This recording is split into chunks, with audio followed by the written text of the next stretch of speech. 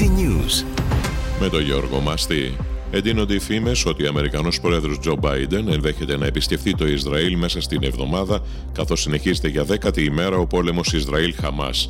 Περισσότεροι από 4.100 είναι οι νεκροί, στη μεγάλη πλειοψηφία τους άμαχοι, ενώ διαψεύστηκε και από τις δύο πλευρές η είδηση για εκεχηρία. Στο Ισραήλ επέστρεψε από το Κάιρο Αμερικανός Υπουργός Εξωτερικών για δεύτερο γύρο διπλωματικών επαφών.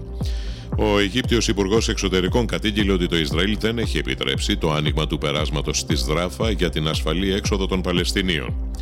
Ο Φρέντι Μπελέρης έχει δικαίωμα να ορκιστεί δήμαρχος Χιμάρας ακόμα και αν παραμένει προφυλακισμένος, ανέφερε ο Πρωθυπουργός, προσερχόμενος στη Σύνοδο Κορυφής της διαδικασίας του Βερολίνου στα Τύρανα.